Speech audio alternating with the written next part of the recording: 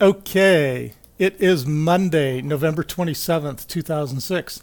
I am here at Adobe Systems in San Jose with Phil Clevenger and Mark Hamburg. Welcome, gentlemen. Thank you for participating in this madness.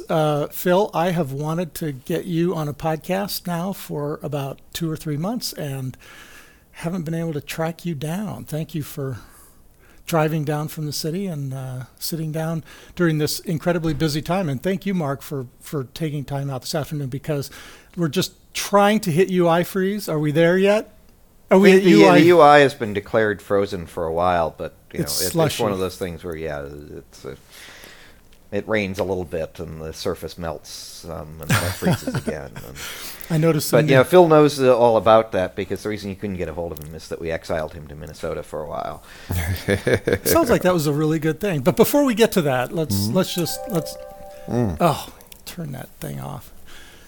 Let's get back to. I want to go way back now. Phil, I think the team is fond of thinking of you as the guy we brought in to do for Lightroom what Frank Gehry did for the Bilbao in Spain. Oh, how cute. How very cute. How long have you been on the team now? It's been over a year. It's been about 2 years. Almost 2 years. By wow. now, yeah. And I was product manager. And the two of you were the first people I met on the team, and first people I interviewed with here. And we didn't scare you off. No, in fact, it was nice to meet you both. So things are really coming together now. The UI has definitely got a lot of attention. People are looking at it. Most people love it. Some people hate it, but it's got a distinct personality. It's totally new. Well, that's what you all wanted to do. That's why we hired. That's why we hired you. Isn't that what you asked for? That's what we asked for. So just give us a little insight into that whole process. How did you feel when you first joined the team? Did you think we were crazy? Did you get Lightroom? When did Lightroom really just strike you? When did you get it and feel like you really started hitting your stride with it? Well, those are three separate questions. The first time I understood what it was you were trying to do was sitting down with you in your office, and you provided me with probably the most concise description of the goals for the project. As for hitting my stride, it was a long while. I've worked with an itinerant band of UI merry pranksters for the last 10 to 15 years, and I'm accustomed to having them at close hand, both to be inspired by and to hide behind. And this is quite literally the first project I have done without my longtime dear friends and allies, and so all of you were new to me. This project was new to me. Life was tough for me at the time. I had just closed down a software business that my partner and I started that I loved a lot, and I wasn't entirely sure I was going to be able to be of help. But it was an exciting project, and it was the first thing I had seen that made me want to get up out of bed and give it a shot. So it took a year or so. Maybe during the first year, sometimes 6, 7, 8 months in, there was an epiphany I had where I woke up one morning and was just unbelievably excited about the possibilities. I found myself lingering in Lightroom and seeing things in there that I didn't think anyone had yet seen, and was able to contribute those, and the team was always very warm and happy to get input from me. So it took a while. You're going to change the whole image of this team with comments like that. I'm not saying you're not difficult. Well, it wouldn't be any good if we weren't difficult. Well, you know what? It takes a village, and we're all idiosyncratic. And without other idiosyncratic people to temper your own idiosyncrasies, things can go astray pretty quick. So ideas tested by debate are generally going to produce stronger solutions. It seems like you've proven yourself with this team to be a worthy debater. Well, I do know this. If I put together a solid argument, Mark is willing to give ground. But I have to work. I really have to work to put together that argument. For sure. Well, going back to the last year where we made the transition from kind of skunk work project to we are definitely going to ship this thing project. How did you feel about that transition? Were you energized by it? Was it a surprise for you, or how did that work out for you? The fact that it made the cut, or the fact that it almost didn't? I guess the question is, how has the project changed for you since we made that transition into the mode of being in public beta and definitely headed towards shipping? Well, for a good little while after that, I would tell people that it's an exciting project, but it was at a point where, the water can drop on the top of the mountain, and it can roll one way or it can roll the other. The likelihood is equal in both cases. And at that time, I saw Lightroom as something that could potentially be something really amazing, or something that nobody would really want anywhere near their resume. And there was no way to really predict at that point which way it was going to go. And that wasn't entirely just dependent upon the people closely involved with it. It was dependent upon all those corporate machinations and the outside forces that were in play. Yep. So from the very beginning, we had a lot of talk about simplicity and ease of use and keeping Lightroom really lean and mean. I think these were, I'll let Mark speak to that, but I think these were some of the guiding ideas from the beginning. Do you think now that we're just about to ship here, do you think we've achieved that? Well, those things are all relative terms. And what one defines as easy to use, it may be different from what another defines as easy to use. But we started from a supposition of content being king. And we wanted to move the interface out of the way of the content. And that was, I think, a real rallying point when we all found a model for the UI where we could dedicate up to 95% of the screen to image content and have the UI politely get out of the way or be invoked as needed. Now, lots of people, particularly people who are new to the program, will run it with everything open and everything on and the image really small. But once you get used to it, you'll find that you can run with the program with your subject filling most of the screen. Mm-hmm. And I find that incredibly pleasurable. To see gigantic images on my screen with just 5 buttons up along the top, and I know everything else can come and go as I need. So if I were out demoing Lightroom in public, I would start in full screen mode with nothing but an image on screen and those 5 buttons at the top. And I would slowly work in the UI from there, rather than what I've seen out in the world thus far, which is, you start with all the panels and all the pictures. And it's exactly the opposite from the way I demo it. Is that right? I haven't seen you demo enough. No, it's an interesting idea. I just hadn't thought of doing it from the inside out. Say, this is it. It's a really interesting idea. I think I'll try that in Atlanta. Works well for demos, probably doesn't work well as a way to ship the app, unfortunately, because then we have to go looking to discover the controls are there. Once you know the controls are present, it's really nice that they can get out of your way.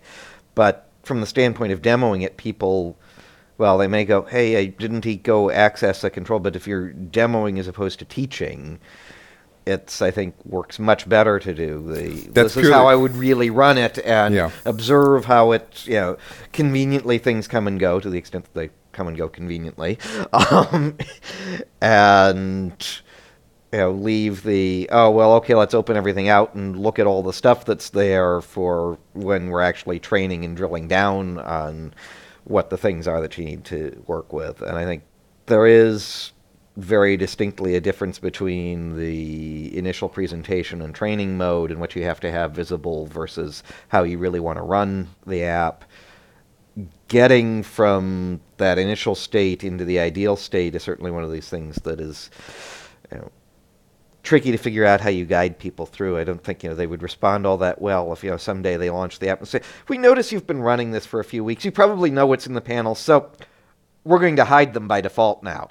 If you want them back, you can go over here and get them. But now maybe if we actually just had something that came up and said that would solve the problem. But it would be like having, I don't know, stars in a UI that you needed to earn to gain extra features. People get a little pissy about that stuff, I'm told. Was that a pet Phil feature, stars that you had to earn? It was something that was in a piece of software that I was involved with, where you had some features that were revealed over time. Oh, to those who were worthy. That's right. And we went into it with the assumption that we were easing the learning curve, hiding some complexity until you were ready for it. But instead what happened was people were pissed off that we had hidden features that they had paid for. So it was a lesson we learned. So we go the other way. We dump everything on you, but then say, but you can hide it. But to get back to your question, I think we have something it's an elegant environment for looking at and managing and working with images, and it's just an endless pleasure. it's a sticky place for me, as not just for work. I spend 20 hours a day looking at this, and I never get tired of it. That's something to say.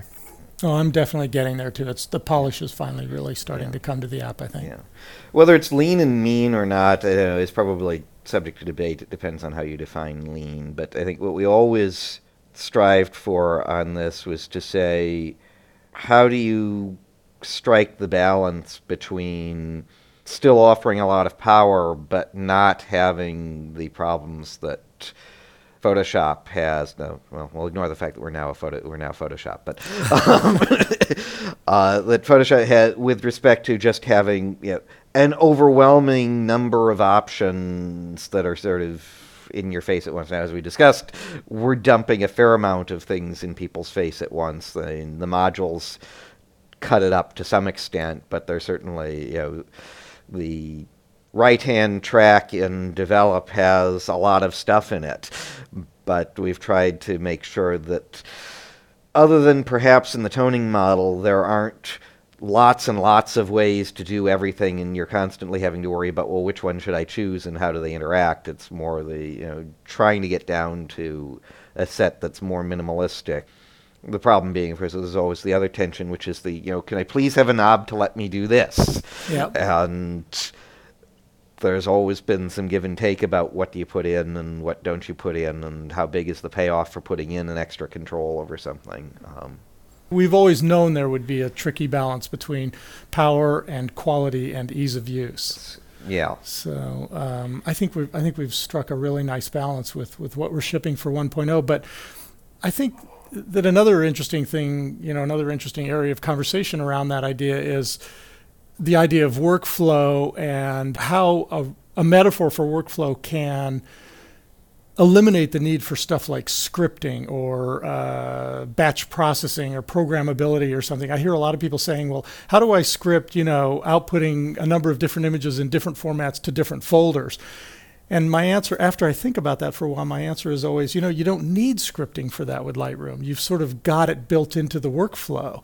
And with the output presets, the export presets, and that kind of thing, you've actually sort of got an environment where you don't need scripting. I wonder if you want to comment on that. I think there is going to be a realm for scripting at some point, but scripting can, to some extent, become a crutch. And when one looks and says, well, what are the things that people are really doing routinely?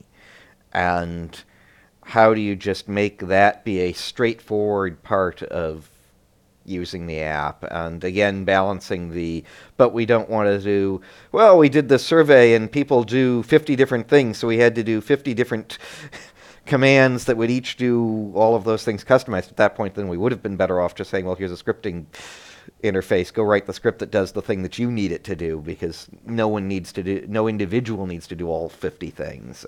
But discovering that there is a lot of commonality, so cases like needing to generate a small JPEG and a big JPEG for the image. Well, export will run in the background. It certainly chews up time, and the app isn't as responsive while it's doing it, but so you can launch off and export with a bunch of small JPEGs and launch off and export with a bunch of big JPEGs for the same set of images, and when they're both done, you have a small JPEG and a large JPEG.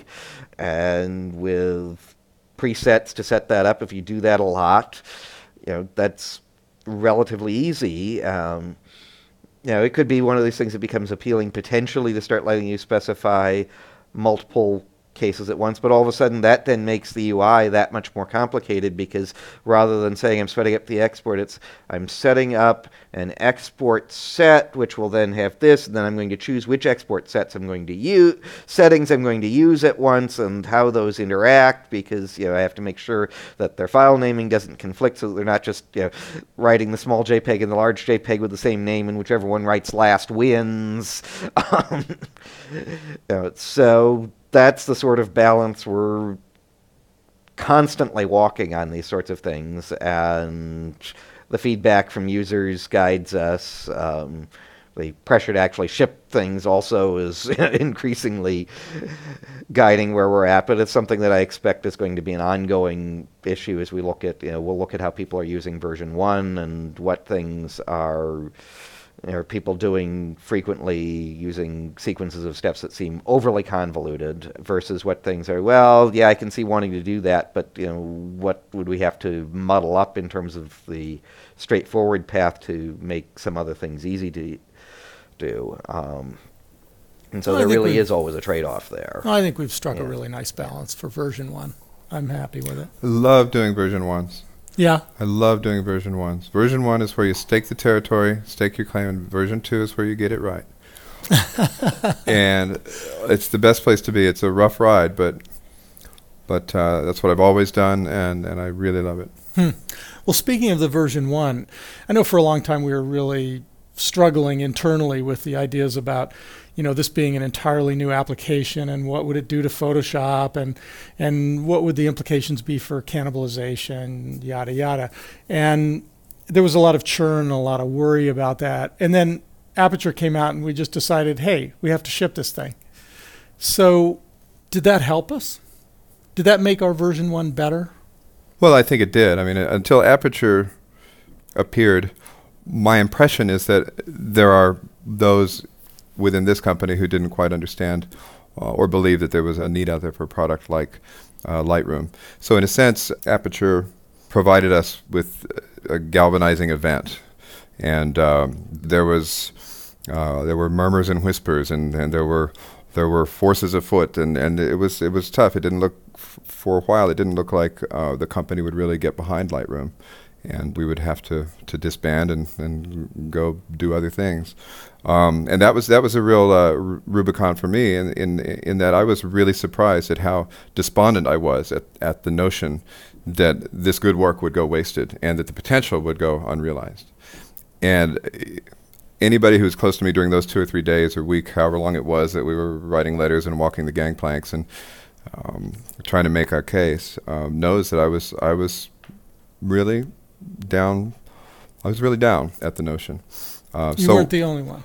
Well, and the whole team really rallied around it. And when we were able to resume our work, I think there was a renewed vigor and camaraderie from having been through those trenches. I absolutely agree. But I guess the question was more getting back to your comment about how much confusion there was and questioning about the need for this application. Mm-hmm. I think that was not only going on internally, but it was going on in how we were dealing with our potential customers and our thinking about who they might be and how they might react to the product.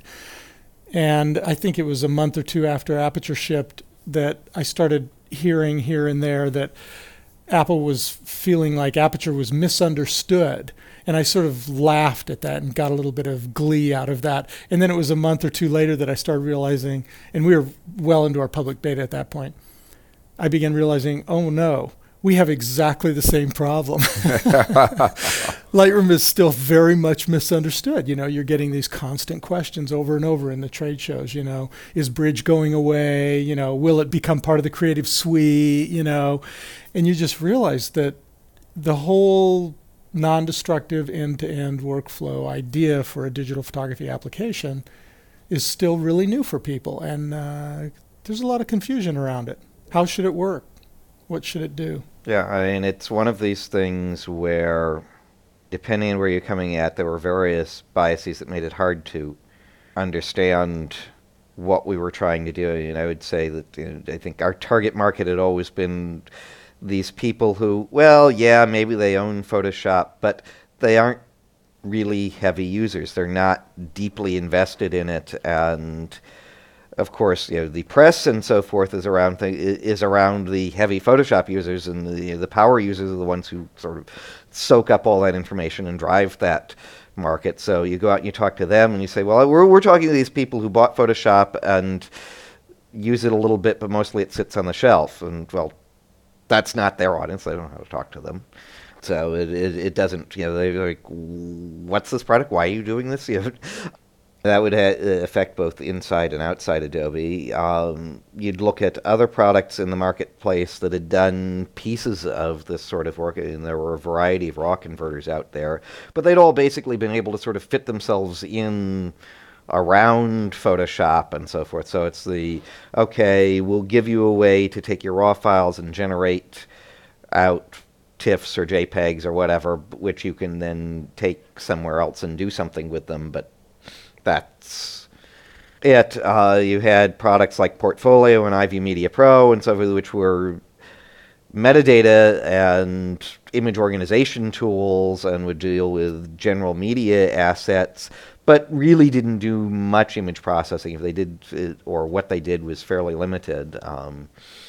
iView could do some things like generating photo galleries and slideshows out of this, but it wasn't really oriented around authoring those. It's more just a quick way. It's really an asset manager. And explaining that the goal in Lightroom was to say, well, there's this core of people who do photography work.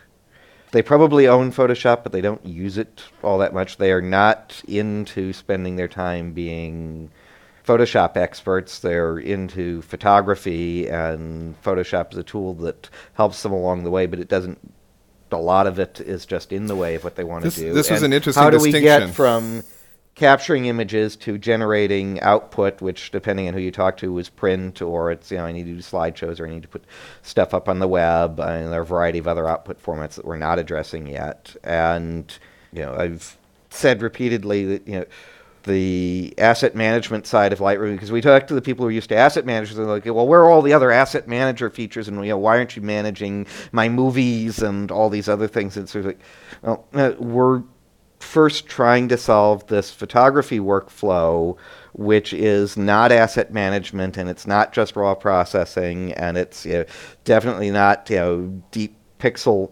tweaking, but it's the, how do I go from I shot a bunch of things, I need to make selects on them, I need to do as much as I can with sort of straightforward image processing, and Camera Raw became the underlying model for that, and then it was, what can we add on top of that to try to encompass more things without becoming a nightmare to generate output on the end. And the statement I've made is we do enough asset management to feed the develop module, which exists to feed the print module. And so the print module is one of the first things that we got working really well, and we're really happy with how it turned out.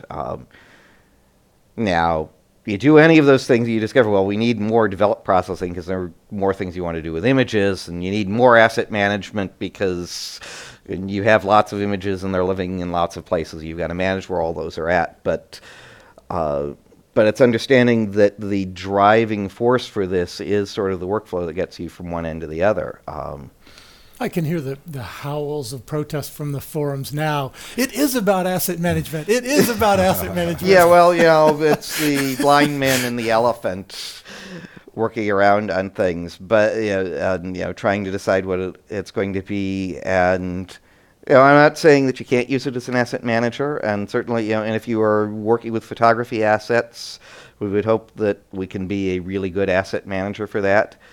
But I think it's helpful when people start saying, well, but what about all these other things, like managing movies or managing huge CMYK scans. And it's like, well, we're oriented around this digital photography workflow, and those would be things that might be nice to accommodate, but they don't fit as tightly with the core story, and we're going to grow our support for them to the extent that we can do so without damaging the core story. Yeah, it's other thing that's become clear over time on this, and I think we really hadn't appreciated, is how much it becomes interesting to look at doing authoring with images, or image-centric authoring. So it started with, we need to print and we should do slideshows and web galleries. And it increasingly becomes clear that there is a lot of potential and richness at that end of the workflow, which has been largely underplayed. And, our print right now is started out essentially as simple one-page prints of images and contact sheets, and through a lot of work from Phil and Kevin Teescutter, grew into this. Well, actually, you can generate fairly interesting compositions when you discover that you play with aspect ratios on images and what you put on the page and do. Well, arguably it's a contact sheet, but it's a really, it's different from your traditional contact sheet in that it's pushing it in artistic directions. And we can start looking eventually at things like freeform layout. What you'd start getting to at that point is, people look and say, well, how does this compare to Photoshop? Well, at that point, really what we're comparing against is InDesign, except that our primary element is not text or vectors, it's images. And whatever we add in the way of text support and growth out of the identity plates is in support of delivering compelling content authored with images. And that's something where we're definitely not at for version 1. I mean, version 1 does, I think, the printed output and the slideshows and web galleries are all very nice, but they're pretty narrow in what they do so far. But I think when we started this, we would have thought they would have stayed narrow. And it's like, no, actually, authoring is really interesting on this there's side. a lot people want in that realm. Well, now that we're getting down into the details of it... this is why Phil gave the concise description of what Lightroom is, or George gave the concise description to Phil of what Lightroom is, since we've just demonstrated that I can run on way too long. Well, you know what? George's explanation was concise, and the vision within the team, little skirmishes notwithstanding, that the overall vision was consistent. And two things amazed me. One was the endemic inability of so many people within Adobe to understand what it was you were trying to do. And on the other side of that was my anecdotal research over the first year that I was with the project. I'd go out and live my own life, and I have many photographers in my life, and you run into them everywhere you go. They're under every rock, there's photographers, and every single one of them that I talked to echoed the story that you were telling me. Every single one of them, without fail, echoed the workflow, the problems, the pain, and that gave me a great deal of faith in what the project was trying to achieve. Yeah, I mean, part of our problem internally had been, George and I, well, particularly George, but it would come back to me as I would worry about this, was there would be this question, well, what's the total addressable market, and what's the name that you put on these customers and so forth. And, I don't know how many there are, but we don't seem to be able to swing a dead cat without hitting one, so they've got to be pretty common. Under every rock, hit by dead cats. Yes. They're out there. Yeah. So, there's the problem is, our formal market research, consists of looking under rocks and swinging dead cats. Well, anyway, back to the details. Now that we're digging into those UI details a little bit, the crop tool is one that's raised a few eyebrows. Tell me about the crop tool, Phil. How did this come about? Interface work isn't done in a silo. It's on a project like this where everybody is senior. Everybody has many, many years behind them. Ideas, implementations, artwork even, UI comes from many, many different directions. In this case, the crop tool came from I believe it was John's. Wasn't it, John, pretty much? Yeah, well, I mean, sort of the You may know more origins than on I. it has been, lots of people in Photoshop have asked for a way to crop where you didn't have to rotate your head. Right.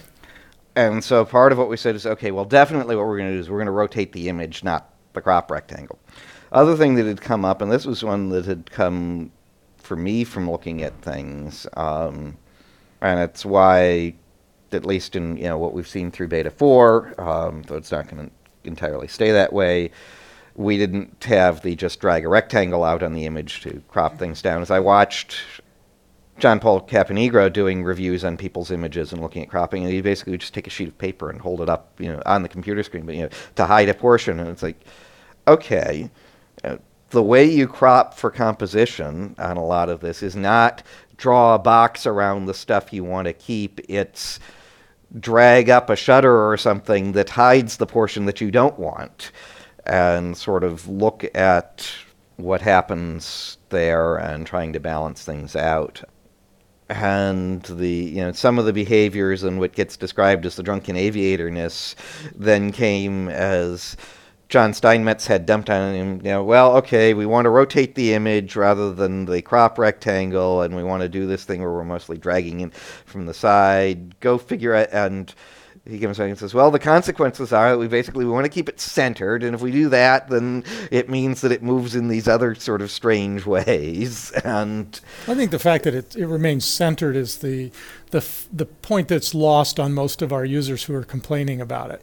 yeah. I think that's really the beautiful aspect of it. Is For those people, there's a standard crop frame here, so you can use a conventional crop. I find this really pleasant to use myself. And what I had meant to say before was that on a team like this with so many senior people, the ideas fly from every which way. Sometimes an engineer will implement something, and all I have to do is draw a rectangle around it, or make it pink, and I'm done. That's all I have to do.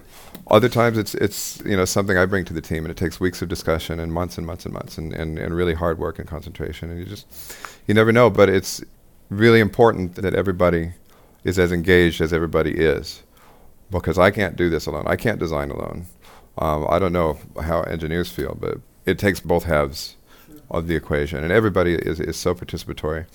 Well, I just think it's really fabulous that we came up with something that is entirely new. I mean, there's a whole lot of things in Lightroom that are entirely new, but there's some real useful novelty in yeah. there. You look at what most people do, and a lot of it comes down to they go and they copy Photoshop.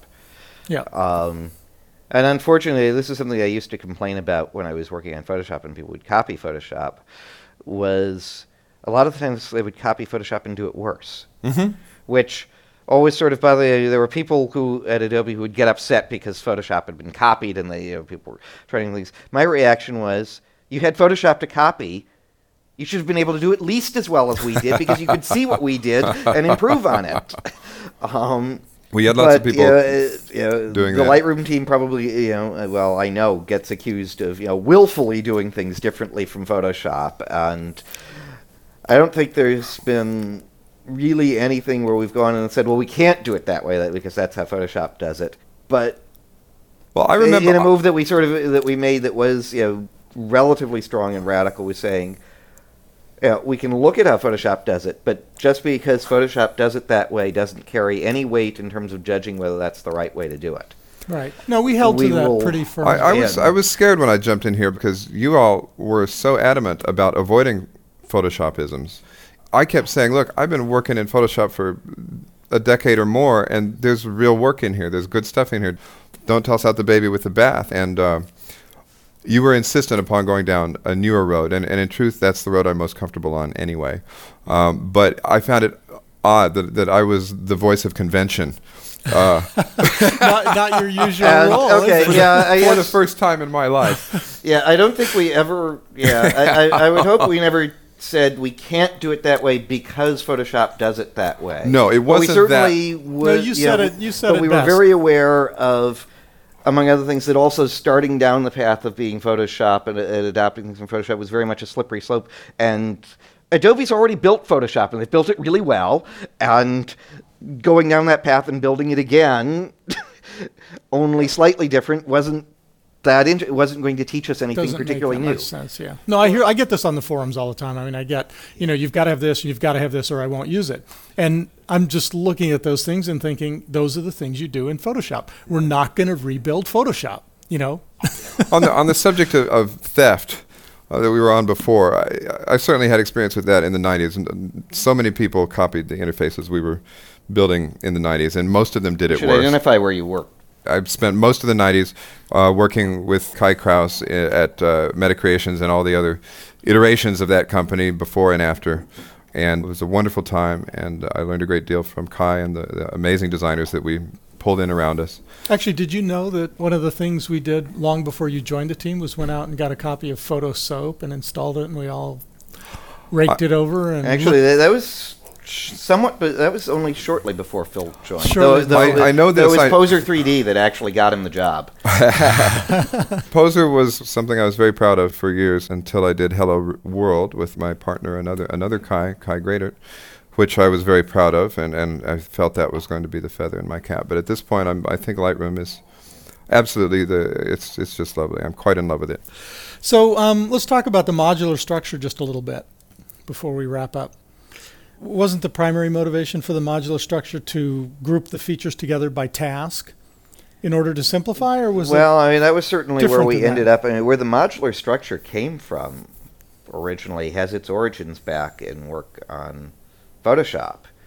I mean, the thing that had started to evolve in Photoshop were these, we had various plugin filters that were arriving that, forget whether I was calling them Mondo plugins or whatever, but things like Liquify, which had a whole set of tools and did all sorts of things. It was its own little world. And Extract, which didn't have as many tools, but was its own little world. And you could look outside at some of the things that Extensis was doing, in which you'd launch the plugin basically. And it wasn't just in the way that the KPT stuff where it took over the interface and sort of presented itself. So this was really, we're going into a world and we have a fairly elaborate tool set that's dedicated for a particular task. And the direction that Photoshop had was always sort of, okay, well, you're inside the big Photoshop core, and then you go out to this little world which in itself is rich and complicated. But then you come back to the big core, and then you move out to some other little world, and you do some work, and you come back. And the question that I started asking, because when I started this project, I was actually looking at image editing and playing with image editing ideas, was what if you say, well, no, you never go back to, there isn't a core that you go back to. There's a core that supports everything, that owns, this is where the pixels live and everything talks to. But the user's experience is to just go from environment to environment to environment around the outside. And thinking about how we could build an image editor that way that would avoid having the, well, now I'm back in the big complicated place. Now I'll go to the task-dedicated space where I'll just have the tools I need, but then I always have to go back to the big complicated space. Instead, one could say, well, here I am, I'm in Liquify, and I'm liquefying and moving stuff around in the image. Oh, now I need to go to the place where I have my masking tools. Can I just, somehow jump there directly and work with masking and so forth, and then move over to, the sharpening space or whatever. And we took that idea and said, as we evolved into more of this, well, we're going to work more on the photography workflow, because that is a problem that was more pressing for people. Better image editing or different image editing was interesting, but it wasn't as pressing a problem in terms of what we were seeing. Was, okay, well, how does that start to apply from the standpoint of saying, well, what I want is dedicated environments and spaces that have shortcuts and expose just the tools I need for working on this particular problem, but at the same time make it easy to go from place to place to place, as opposed to, you're forced to walk through this. I mean, we talk about having to go down the path in Lightroom, but one of the key things with the modules is the notion that, if you need to bounce from one module to another, it's lightweight to do so. Mm-hmm. And you go to the module because it offers the tools you need. Is it as lightweight a move as you'd like it to be? Oh, probably not. I mean, we'd like it to be perfectly lightweight, but also to have, a beautiful transition that gets you from one to the next, except that the transition has to be short enough that you don't get annoyed at the animation that's going on, which is always an interesting balance to strike on things. We had some history with this model, too, with Photosoap that you mentioned. I mean, we certainly could have called modules rooms. In a sense, and we had done this product called Photosoap way back when. I don't remember what the year was, but digital cameras were relatively new at the time, and we built Kai actually had this notion of rooms that he built into a number of his products, some which got released and some which remained in the test bed. So this was a language that I was already conversant with when I came to you, and I found you weren't able to tell me the nature of the project you were working on at the time we first met. We couldn't even say Photosoap Pro to you, could we? Because I think we actually had jokingly said George, that we were George was suspiciously interested in Photosoap. He asked me a few too many questions about Photosoap. But that said, there is at times some merit to this notion of the garden path of gently assisting the user to get to the places where they need to go without being constraining, and so you can enter and leave the path at any time, and these modules are extensible, and I think it's a comfortable way to go. Some professionals prefer the sort of everything everywhere model, and it's a legitimate thing to want to work within. Aperture uses this sort of everything everywhere thing. I find it a little everything in the baskety, and Photoshop is kind of like that. You've got access to everything all the time. I very much like a dedicated space where you can leverage that space to do stuff that you couldn't do if you had to host everything all the time. Sure. I think in Lightroom it's working really well. Save perhaps the distinction between the library and develop. And I think this is where a lot of users have kind of gotten hung up. They want to be able to go back and forth really easily. And I think this was probably the genesis of Quick Develop. Is that right? To some extent. I mean, well, Quick Develop actually, I'm not sure fully what its source was. I mean, one of the things was there's a plug-in or extension to Bridge that lets you just sort of go and tweak on the settings there. Well, it was about doing non-contiguous adjustments on multiple images simultaneously. It was basically, I mean, we'd always recognized that there were sort of two reasons to want to be working in Develop, and one of them is I'm really, really polishing this image, and the other is I'm in the process of just doing review and trying to look at things for, sharpness and composition and so forth. But if the exposure is off on the image or the white balance is off, that will color my judgment, and I need to have enough controls present while I'm doing the review process to be able to try to address some of those issues, while at the same time, trying not to have all of Develop get sucked in with this. So this has been the tricky. But we've known that the hard part in doing modules was always going to be if people find themselves having to jump between modules too often, you've done the partitioning wrong. And of course, the way you avoid making them jump between things too often is you just dump everything into every module, except at that point, then you've lost the benefit of the dedicated space. So it's always playing this balancing act between, well, we're going to have some replicated functionality across things because you need it everywhere, but we don't want too much of it. And the other thing that I think has hurt with respect to library and develop has been that library has been evolving and the amount of metadata support in it has been limited, and where we sort of see things evolving to is library is a place where you organize and you apply metadata and you do things that are frequently designed to just blast across a bunch of images and stamp stuff down and move quickly and rearrange things. And Develop is much more about tuning images. But to the extent that library hasn't always delivered all of that side of things, people have found themselves, well, they're just as comfortable being in Develop except when they're not. And you can see some of this reflected in the priorities that get made in the app. You can arrow through images a lot faster in the library because we said, well, what people want to do in libraries, they're flipping through and they're reviewing things, and we need to emphasize that.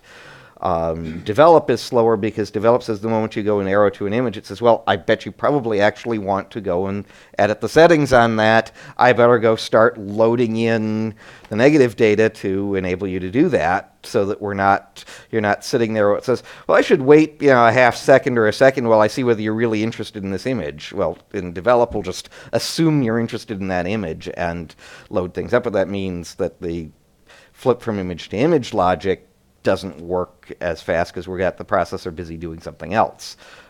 So that's where they're headed. Whether they've parsed out and been partitioned completely successfully or not, I mean, that's sort of an evolving thing for us. I certainly would probably like access to applying more metadata further downstream in some of the other modules as well for setting captions while I'm in the midst of the slideshow module, for example. Well, for a while we had that in slideshow where you could just click and it would actually load into the caption. Yeah, field. So, and I forget where that's ended up these days. So I end up just doing slideshows without captions because I don't have time to do all the captioning. It's a great slideshow feature. I've had running for the last month has 3,000 images in it, and there's no way I'm captioning all of them. No, we need you to code. Code. But and there's tension that wants to distribute everything everywhere, but at the same time, when you do that, you get into just the glut of palettes effect, which I think really hurts Photoshop's approachability and arguably its usability as well, that you spend all of your time sort of managing, get this palette out of the way, I didn't want it right now. You're always moving them around, getting them where you want them. Well, Phil, what's been the biggest challenge on Lightroom for you? The biggest challenge, I think it's been just meeting the team where they live, and learning to work well with this team, and to deliver what they want, and to deliver something that pleases me and makes me feel like I'm moving forward. Adapting to daylight hours. Avoiding friction with the daytime community. But truly, it's tough. When you're used to working with a certain crew and in a certain way for a long period of time, it's a hard thing to know whether you're going to be of service to any other group ever in the world ever again in your life. And you guys in particular have been wonderful and patient and supportive, not second guessing too much, the things that I'm doing, and everybody on the team is just amazing, and at the same time, the biggest challenge for me has been getting to know everybody on the team and standing in that place with them. Well, I think spending the summer in Minneapolis didn't hurt that process, did it? That was one of the most amazing things. I spent 3 months in Minnesota because I felt like I needed better proximity with the engineers out there. In order to ensure that the UI would have a chance of achieving the kind of fidelity that you all were looking for to begin with. So my wonderful girlfriend Pam came out there with me, and we spent the summer there. And not only did we get to know the team better and establish some good rhythms, which is always great. When you're working remotely, if you've established rhythms already, then the remote work goes much better. So it was wonderful to get to know everybody on a closer basis out there. But it was also wonderful to get to know Minnesota. I'd never been there before, and it was just a fantastic place, a fantastic experience. And we had such a good time out there. And it's paid off in droves. The quality of the work that we've been doing remotely since then, I believe, is just much better than it was before. Well, I'll second that. I'm loving the way the app is looking these days. To the extent that the app succeeds UI-wise, it couldn't have and wouldn't have without that time in Minnesota. Well, it really feels like you're settling in, and that the whole team is sort of firing on all cylinders now, and everybody's excited about the launch. And so I just want to congratulate you guys on pulling together a terrific product. Thank you, George. All right. Well, we'll wrap it up. And I have a lot of questions about other UI stuff, develop module stuff, and where the raw settings have all gone. But I think we'll save that for another podcast, maybe with the raw team. Where have the raw settings all gone? They've gone in a new direction. Anyway, read thanks so the much. Manual, George. Well, Thomas suddenly decided that he was actually interested in what we were doing, and started voicing opinions. I love that. He jumps in the forums every now and then. That surprises me too. But well, thank you, gentlemen, and looking forward to a successful ship. And maybe we'll have a chance to come back, circle around, and do a podcast on what's in store for V2 after we ship V1. Thanks, George. Thanks. Thank you.